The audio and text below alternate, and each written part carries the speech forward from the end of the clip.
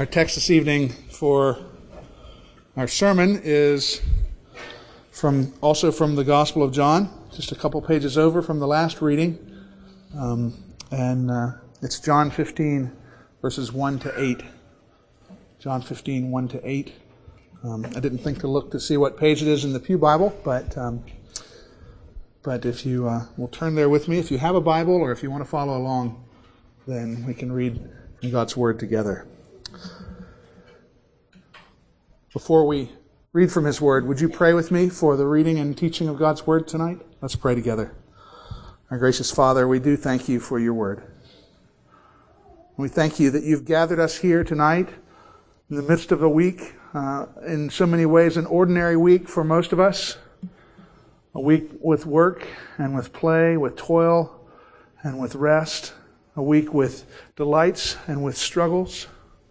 And each of us comes tonight from a different place with different experiences, but we come with the same thing in common, and that is that we're all a mess, that we're all in need of you more than we even know. And we need your word, even if we don't realize that we do. So we pray that you would give us awareness of that you would open our heart to believe that what we hear read and taught right now is not merely the words of men or the text of an ancient and irrelevant book, but that it is the very Word of God speaking to us now. And we ask, speak, Lord, that we might hear. For we ask it in Christ's name. Amen. John chapter 15, the first 8 verses. This is God's Word. I am the true vine, and my Father is the vine dresser. Every branch of mine that does not bear fruit, He takes away. And every branch that does bear fruit, He prunes, that it may bear more fruit. Already you are clean because of the word that I have spoken to you. Abide in me, and I in you. As the branch cannot bear fruit by itself unless it abides in the vine, neither can you unless you abide in me. I am the vine. You are the branches. Whoever abides in me and I in him, he it is that bears much fruit. For apart from me, you can do nothing. If anyone does not abide in me, he is thrown away like a branch and withers. And the branches are gathered, thrown into the fire, and burned. If you abide in me, and my words abide in you, ask whatever you wish, and it will be done for you. By this my Father is glorified, that you bear much fruit, and so prove to be my disciples. This is God's Word, and it's given to us in love. Well, here we find them. They have, in our history of Christ, on this night that we recognize every year, those of us in the church that celebrate together a Holy Week, they have in history left the upper room. They have together celebrated the first communion. He had washed their feet, as we heard read about earlier. He had told them that one of them would betray him, and he had given them that teaching, that new command. That is, after all, why we call this Maundy Thursday. Many of you know, because of the Latin word mandatum, which is where we get our word mandate. He says, I give a new command to you, a new mandate I give to you. And so we recognize every year on Maundy Thursday that new command, that we love one another as He has loved us. And what is that new command for us? Over and over again, He repeats it through these chapters. If you are familiar with this part of the Gospel of John, then you know, and if you have, some Bible translations have the red letters, right? The words of Jesus marked out in a different styled text. And this section, John 13 and 14 and 15, they're just chock full of red letters. There's almost no non-red letters in this section because of this last teaching, what we call the farewell discourse, His last teaching to them. Over and over again in this section, and He teaches them a new command, to love one another. He says that is what will distinguish us as His disciples. But what we all wrestle with, isn't it, is how do we do that? How do we love one another? How are we so distinguished as his disciples through this peculiar kind of love? It's not a natural thing, is it? It's not an easy thing. It's not something we can catch on too quickly. If you're like me, then you're aware too often of how hard it is to love others. How do we love one another? Jesus tells them through this whole section, starting in chapter 13, going to the end of chapter 16. So what we just read is right smack in the middle of it. And in this passage, then he's teaching them about that love for one another that comes out of a particular state, a particular kind of identity that we have. Jesus teaches his disciples that to love one another can only come from abiding in him. And so he teaches them to abide in him. And we see that in two simple ways out of this passage. He teaches about the unfruitful branches and the fruitful branches. So those will be our 2 points tonight. I think they'll be fairly brief. The unfruitful branches and the fruitful branches. First, we see this vine metaphor. It's an interesting one to us. It may not be one that is as familiar, especially to maybe Tucsonans for whom vineyards are not a common thing. I have noticed, maybe you have too, if you ride down McGee, kind of toward the YMCA, then if you look to the right, there's a house whose backyard is almost entirely a vineyard. It's striking, isn't it? Because of how out of place it seems to have a vineyard right here in the desert. I understand that this kind of desert, sandy soil is very good for vineyards, but most of us are not familiar with vines. But they would have been familiar both in terms of their commonplace, mundane quality for Jesus and the disciples and everyone in that part of the Middle East. And it would have been familiar to them too as a spiritual metaphor, as we find in Psalm 80. This wasn't part of our readings tonight, but you'll see the reference printed there in the order of worship on page 4. Psalm 80, in the middle part, then the psalmist says this, "You brought a vine out of Egypt." So this metaphor for the people that are bound up to God is a long one for them. You brought a vine out of Egypt. You drove out the nations and planted it. You cleared the ground for it, and it took root and filled the land. The mountains were covered with its shade, the mighty cedars with its branches. It sent out boughs to the sea. Its shoots as far as the river. Why have you broken down its walls, so that all who pass by pick its grapes? Boars from the forest ravage it, and the creatures of the field feed on it. Return to us, O God Almighty. Look down from heaven and see. Watch over this vine. The root your right hand has planted, the son you have raised up for yourself. Can you hear the same imagery that Jesus is borrowing on in there? Who would be the son that he had raised up for himself, by whom he would be watching over this planted people, this people of Israel? It would be, of course, Jesus. And that's why he would say, I am the vine and you are the branches. It's such a natural metaphor for an Israelite, for a first century Jew.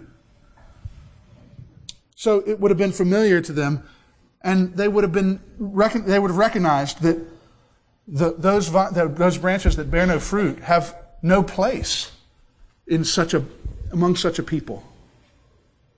They would be cut off and thrown into the fire. John isn't ambiguous about whether these people are Christians or not. Those that bear no fruit, he says, are not. He's not simply talking about folks who might fall away, who might struggle, those who might wrestle with the reality of their faith. We all do that. We all feel at times as if we have been cut off, or as if we deserve to be cut off. That's not who John is talking about, those who simply struggle with the traverses of faith. He's talking about those who have no part in Jesus. And they are cut off and eventually burned, verse 6 tells us. Now, we've thought about this perhaps in the context of the church if we've read this passage before, and we thought, what does that mean? Are we talking about excommunication? No, he's not talking about excommunication. he does talk about excommunication elsewhere, and I'm not suggesting that Jesus doesn't take that seriously or that church discipline is not important. It's just not this passage. This is not a church discipline passage. What he's teaching on shows us that he is talking about eternal and permanent judgment. Those who aren't fruitful are condemned. They have no part of God. Why? Because they are useless to him. Again, we find that would be a familiar idea to the Israelites from the book of Ezekiel in chapter 15.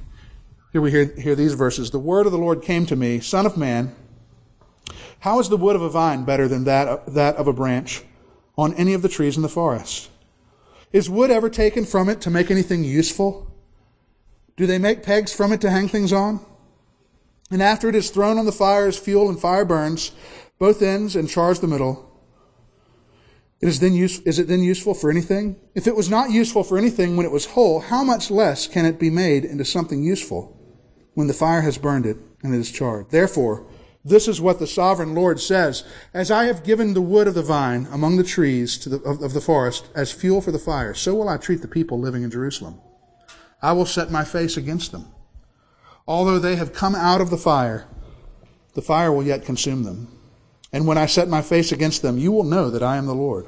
I will make the land desolate because they have been unfaithful, declares the sovereign Lord. Here the people of Israel are being rebuked by Ezekiel, where their unfaithfulness, their departure from God, their having no part of him had distinguished them, and these are branches that would be cut off. So this was not a new part of their history. It was an echo when Jesus would say, those vines, those branches that bear no fruit will be cut off and cast into the fire. Now, who's Jesus pointing to here? Well, specifically, he's talking about Judas, right? One who bears no fruit.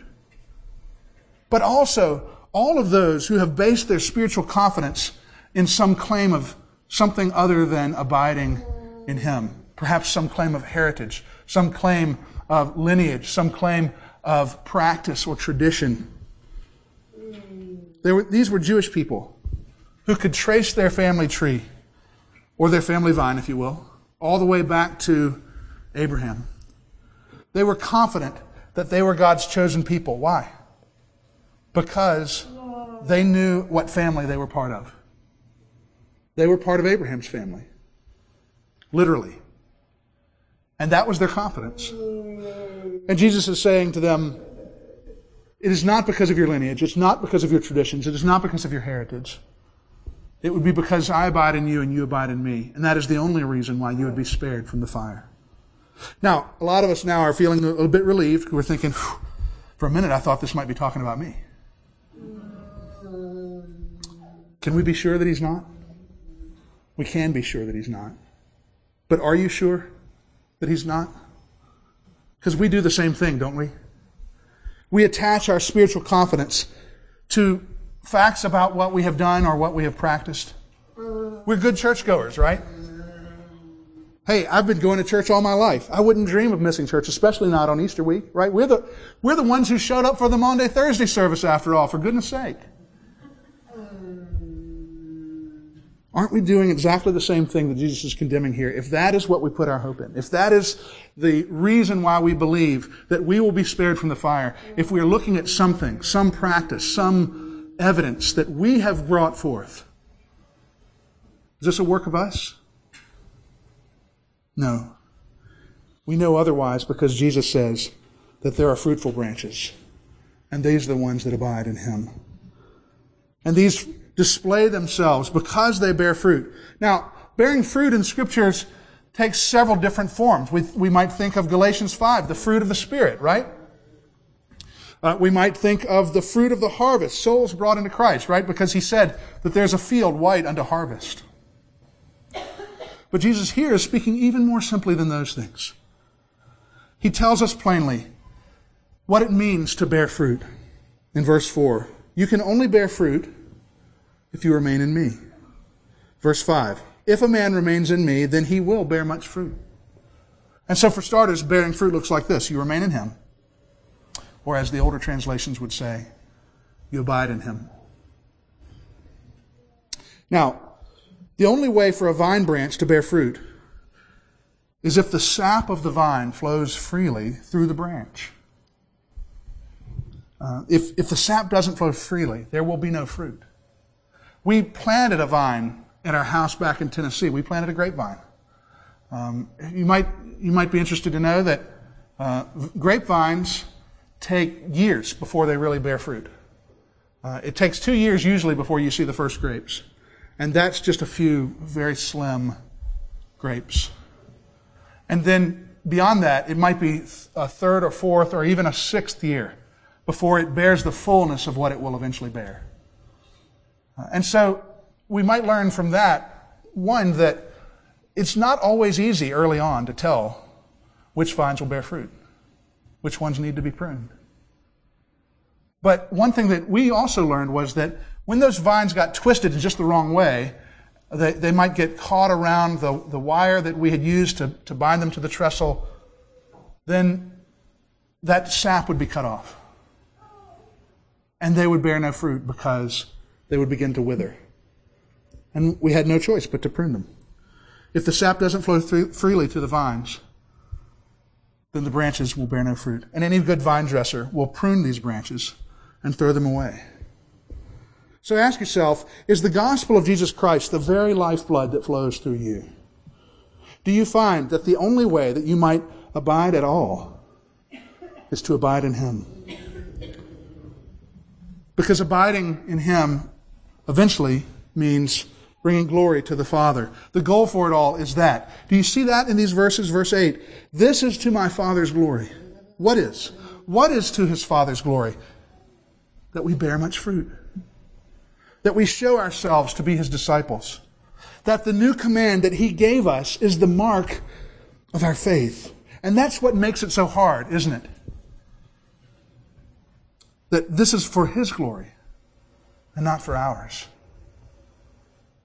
If it were for our glory, then we might be motivated a bit more to work toward that fruit, to work at loving one another. But in fact, that's actually almost the point. If our glory isn't ever in view, then we're always dependent on His glory for us to share it. In fact, if we look closely, we see that part of the goal is not that we get glory, but that we get humility. Do bear fruit. Those branches that do bear fruit are pruned. We're cut back. Even if we're fruit-bearing types of branches, we're pruned. Now, what does it mean to be pruned? Well, that part that's sticking out from the rest is lopped off, right?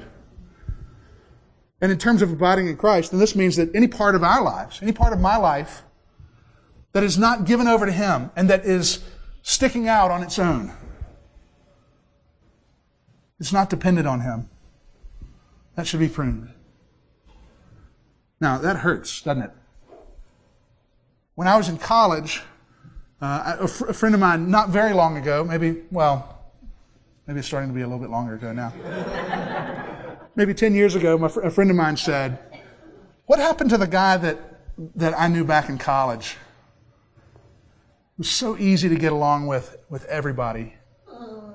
I was a sweeter guy in college. And you know what? God pruned me there. You know why? Because I had the sense of, there are lots of parts of my life, God, that I need working on, but the kindness part, the gentle with others part, the easy to get along with part, I got that. Got that under control. I'm sticking that out. Here's God, this is one thing that I've already got under control. And it got pruned. And it's not that I think that I'm a hard guy to get along with now, but I think that the reason why is not because I've got it. It's because He's got it. Whatever capacity I have now to relate to people is His glory and not mine, because He pruned me. Now, that's one example. There may be, for as many of us in this room, there may be as many examples. But where is the fruit? God is at the work of pruning us to be of greater glory to the Father and of lesser glory than ourselves. There's an echo of John the Baptist's confession You know the confession of faith of John the Baptist? It's two parts. First is, I'm not the Christ. And the second is, He must increase and I must decrease. That's what we are always to be confessing. I'm not the Christ, and so I can't put my confidence in myself. And He must increase and I must decrease. And if that means pruning, even a hurtful pruning, well, if we are abiding in Him, we want that. Where is the fruit? Maybe now you're starting to get revved up a little bit. Either a little panic or a little excitement. Either you're thinking, I've got to start bearing fruit, or I do see the fruit in my life. Or maybe you're remembering just how hard you've worked at such fruit bearing in the past. You've done the super spiritual thing. Maybe you've burned out on that. You've tried to follow all the rules bit until it finally wore you out. You've searched and you've read and you've imposed the pious living on yourself, and none of it has answered. Let me point you to Jesus. Because He is the one who has done all of it perfectly, and He is the one who did get it right, and He is the one who is inviting you. Abide in me, and I in you. He wants part of you. He wants to be part of you. He wants His part of you to be all that you have. He doesn't just tell us in this passage that the key is to try harder, and then we'll begin to bear more fruit. He says that the way to bear more fruit is to simply abide in Him. He is the perfect life-giving God. He has accomplished everything that we need. Have you looked on that, Jesus? Have you abided in Him? I invite you to tonight, anew or for the first time. Would you pray with me that we would all learn to abide in Him? Let's pray. Heavenly Father, we do ask for that very mercy which you invite us to depend on you with, that we would abide in you.